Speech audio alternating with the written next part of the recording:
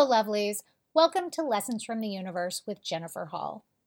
In this podcast, you will find that there is no topic off limits and that we talk about just about everything that might be on your mind when it comes to knowing yourself, growing yourself, and the entire process of spiritual awakening. You will hear lots of laughter and hopefully join in, and you will hear the occasional four-letter word. You will definitely hear some inspiration, and occasionally you might even get your ass kicked. Come hang out and see what it's all about. Let's do this. Someone said something really profound to me today. Not to me specifically, but she was finally releasing herself from a toxic relationship. And she said the concept that had been circling around her, that she'd even seen like in every meme that she came across and everything, was essentially, if I'm too much for you, go find less. I thought that was pretty awesome for so many reasons. But it goes along with acceptance. Now, y'all have heard me talk before, I'm sure, about how love ultimately is acceptance. It is seeing someone for who they are and accepting that, right?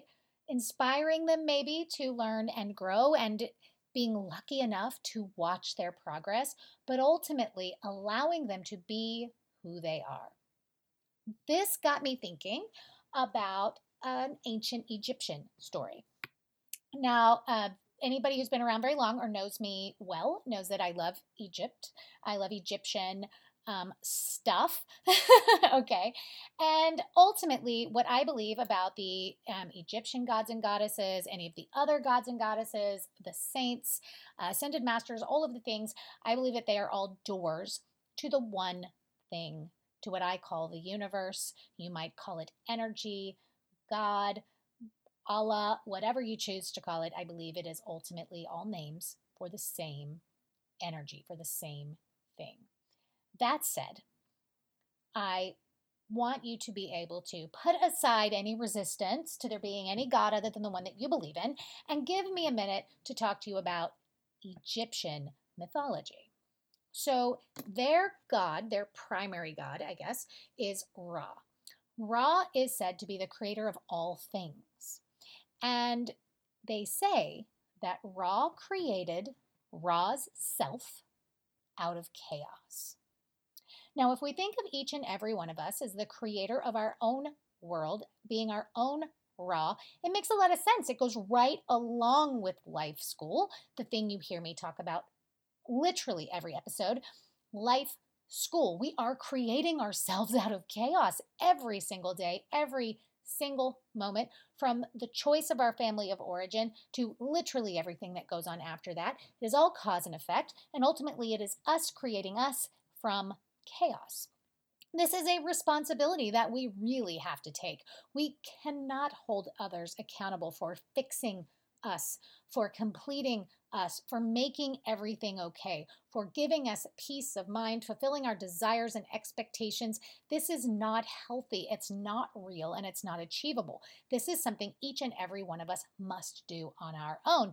And ultimately, we will have to give grace to the people that we love, because if we allow ourselves to be affected every time that someone else is unable to exhibit their own self-mastery, we will be disappointed again and again, because each of us is on this path to discover ourselves, to create ourselves out of chaos. Now, it is interesting to note that Ra has an enemy. Okay, Ra has many forms, and according to them, when Ra is a cat, the enemy is Apep, if I'm pronouncing this correctly, A-P-E-P, Apep, a peep. And this is a snake form of the Lord of Chaos. It is interesting to note that snakes are actually a symbol of transformation. They shed their skin and become new, right? They release what is outmoded, what no longer fits them. They literally peel off their limitations, right? The Lord of Chaos. Now, it's easy to think of ourselves as Ra, creating ourselves, creating our lives, and that the enemy, Apep, is coming at us trying to give us chaos. But let's flip this over for a minute. Let's think about love as acceptance. Let's think about love as an act of grace, allowing ourselves to be unaffected by others' lack of self mastery. Let's think of this as an experience in which we all hold personal responsibility. We have to be careful not to be Ra's enemy, not to be the snake for the people in our lives, for the people we love and care about. Because as they are moving through this world, becoming more themselves, creating themselves from chaos, we sometimes very desperately want to be the Lord of chaos for them. We want to control it and direct it. We want to open their eyes. We want to lead them on the steps we consider to be the most efficient. And what we do is we get in the way. We get in the way and we mess it all up. And we make our lives harder and we make their process harder. We cannot lord over the chaos for others. We must let them create themselves. Now, as I've continued to think about this and discuss it with other people, I have also been thinking about what happened when Ra lost balance. There is a story, a parable, whatever the words would be, of the time when Ra lost balance, right? He was creating all things and he started to essentially really screw it up, right? And in comes Isis. What does Isis represent? Isis represents love and magic, healing, and in this case, I think most importantly, wisdom. Wisdom.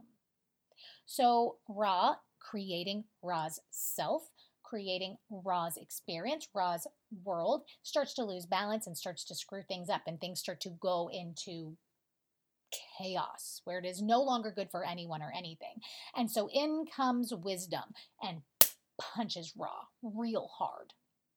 Not unlike what the universe does to us when we don't listen to the whispers, right? You get the whispers, you get the pokes, you get the clues, you get the pebble, you get the rock, you get the brick, and then you get the whole house, right? Just smack, get your shit together, right? So this starts to happen. And what does Isis do? Isis creates a snake from the sweat of Ra, from the impurities that come from the pores of this being. As he is allowing himself to just perpetuate toxic. And this snake is formed, this being of chaos is formed, this symbol of transformation is formed out of his very pores, out of himself, out of what he is doing to himself. Wisdom brings this snake that then bites him. Bites him. And the pain is so great that he then begs Isis, begs wisdom for clarity, gives Isis what they call his secret name so that she could restore balance. Lets wisdom come in to save the day. Beloved, this happens to us all the time. It really does, right? Now, what happens when Isis is unavailable? What happens when wisdom is imprisoned in our own impatience, in our own internal battle, in our own desire to be right and to fight? Well, that's when the god Tahuti comes in. Now, again, I'm probably pronouncing this wrong. It's Tahuti. I call it Tahuti. I apologize if that's offensive or wrong, and if it's correct, then yay me, but it is fun to say no matter what. Tahuti. Now, Tahuti represents discernment.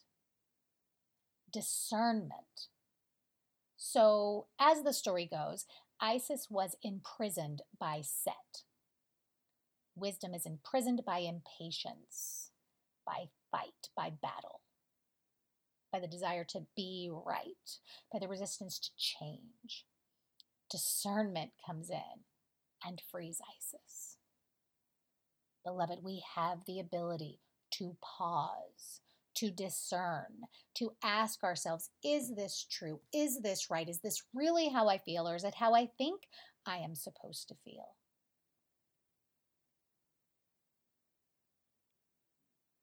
We don't have to mistake growth for weakness. It is not true. Do you understand? We are responsible for ourselves. We are responsible for our feelings. We are responsible for our growth. And it comes by just freeing Isis. Let her be free. Let her be free. Let the wisdom come to Ra. Let our wisdom come into ourselves as we are creating ourselves out of chaos so that no one else has the power to complicate that. No one will try to lord over our chaos. And in our wisdom, in our own search for self mastery, as we release the desire for self preservation, we will also release the desire to lord over anyone else's chaos. We will allow them to learn and grow. We will be unaffected by their lack of self mastery. We will give them grace as they learn and as they grow. This is the answer, beloved. It is not letting them win. It is not letting them control. That's not what it is. We are winning because we are exhibiting self mastery. We are focusing on what we need to do to create ourselves out of chaos, and we are trusting them. We are not adding to limitation for them. We are trusting and respecting their process that some days is slow and some days is fast as lightning. This is love. Love of every kind. LOVE. Let others voluntarily evolve. Let them learn. Let them grow. Allow them to create themselves at the speed that is right for them. Beloved, relationships are school, and the whole point is the self. Not in a selfish way, like I'm going to use and abuse this person, not that. But it pushes us toward self-mastery, self-love, self-validation, self-improvement. This is the point. We should be continually growing and observing our partners continually grow while not judging their speed, while not being affected by their moments where they lack self-mastery. If we graduate, we graduate. Relationships serve a purpose that is life school. It is the cosmic law of correspondence. First level choice, second level, am I learning? Am I growing? That is the most important to the universe. And then the third is that our thoughts about them and the situation grow our emotions. If it ceases to be useful, we will graduate. And if we are not meant to end that connection, the class will evolve.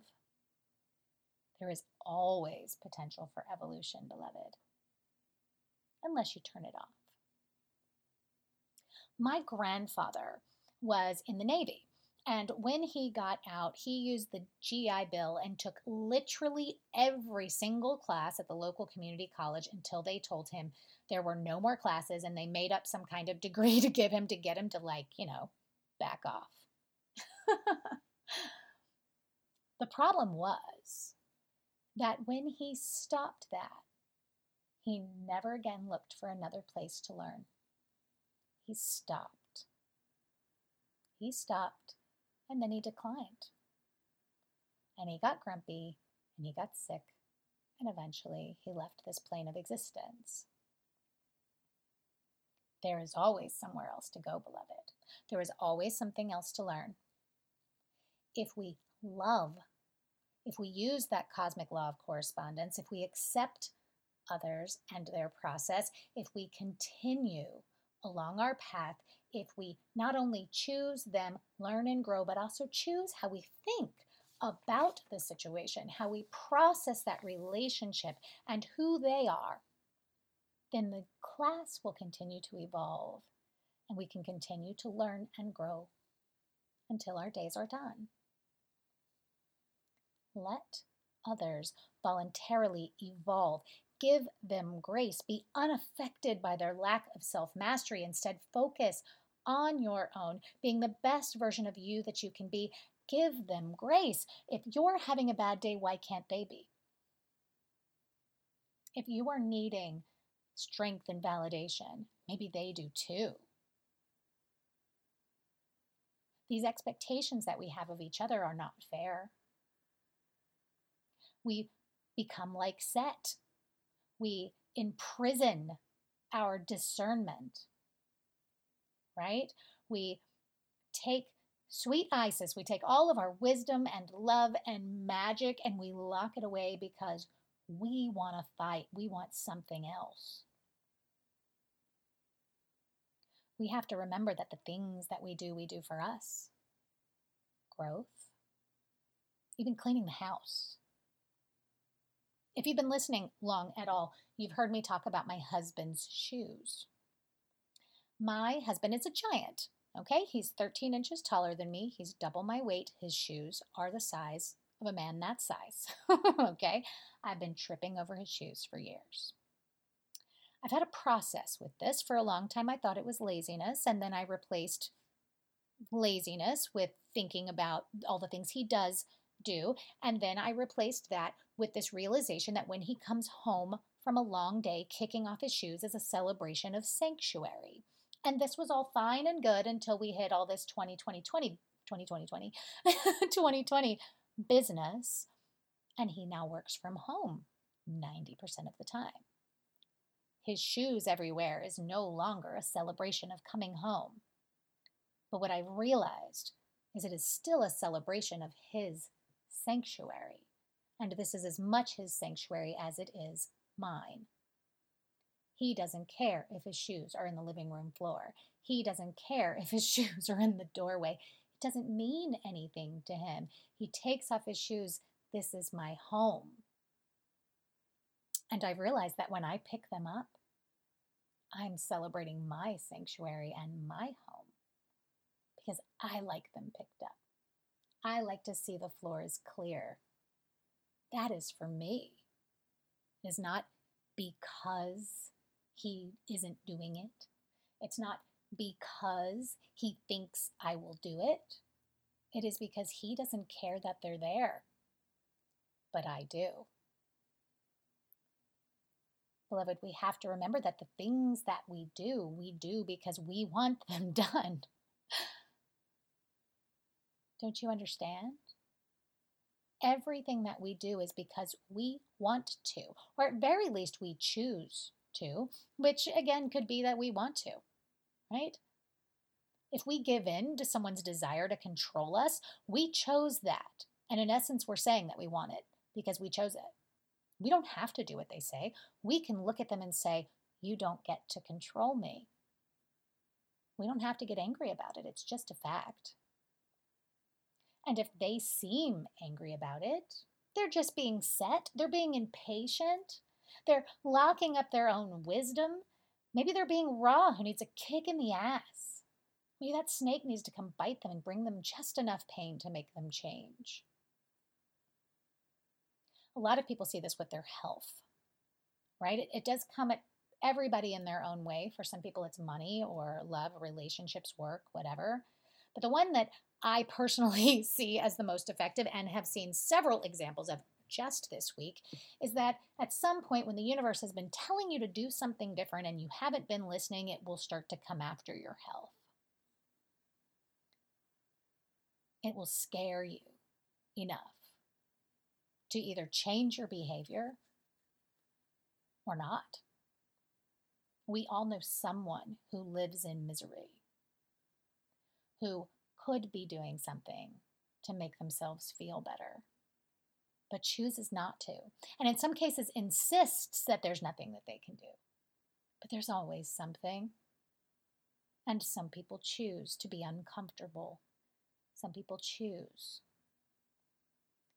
And some of us get scared enough to get it together.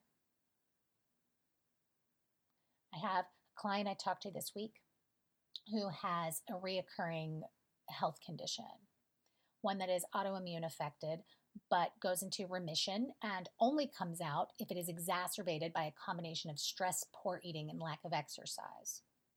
She knows this, she's been through this cycle before. She had been entertaining, doing all kinds of other things, mommy makeover, gastric bypass, anything she could think of, other than changing her behavior on the long term. This last flare up scared her to death. She manifested literally every symptom, things that looked like all types of cancer and all kinds of things. But almost as fast as she corrected her behavior, they all went away. And this time, it scared her enough to make her change. Do you have to get scared enough? Do we need the snakes to come crawling out of your pores and bite you and give you so much pain that you finally give in to your wisdom and you finally do the things that you need to do, whether they be for your health, for your relationship, for your education, for your future, for your peace of mind? Beloved, one thing I have found for sure is that everybody actually knows what they need to do, even when they swear they don't. If I'm the one that puts words to it, almost without fail, people can admit, I knew deep down that was the answer. Self-mastery. Quit trying to hide from the things you know you should do for you. Quit trying to hide from them by being a pep for everyone else. We don't need to lord over anyone's chaos. We should be so focused on being the best possible version of ourselves that we trust that they are too. That doesn't mean that we sit around being treated badly. There is a difference between somebody not being nice and someone being mean. It's okay for people to not be nice every once in a while if they're at the edges of their capacity. It's not okay for them to be mean. And there are times that we do truly give up on people. That happens. If you've done that, be honest with them, with yourself. Be honest. I see the change, but it's too late. I'm done. Be honest. Because if you deny it in order to get away, you set yourself up to have that same experience again and again, instead of setting yourself up to have relationships of all kinds where we have two people learning and growing, becoming the best versions of themselves, and simply doing it side by side. That's real love. No entanglement, just bearing witness for one another. 2 people, 3 people, 5 people, however many people, moving through this life school, each creating themselves from chaos and striving to be the best each can be. Not sucked in when others have a lack of self-mastery, not caught up in the battle thinking that if you don't engage, they win. Because, beloved, almost without fail, when you don't engage, they are able to master their own chaos. And then everybody wins. Think about it, beloved. We choose. We choose. We choose to be annoyed that we picked up the shoes, or we choose to be glad that they're gone. Until next time, beloved, namaste.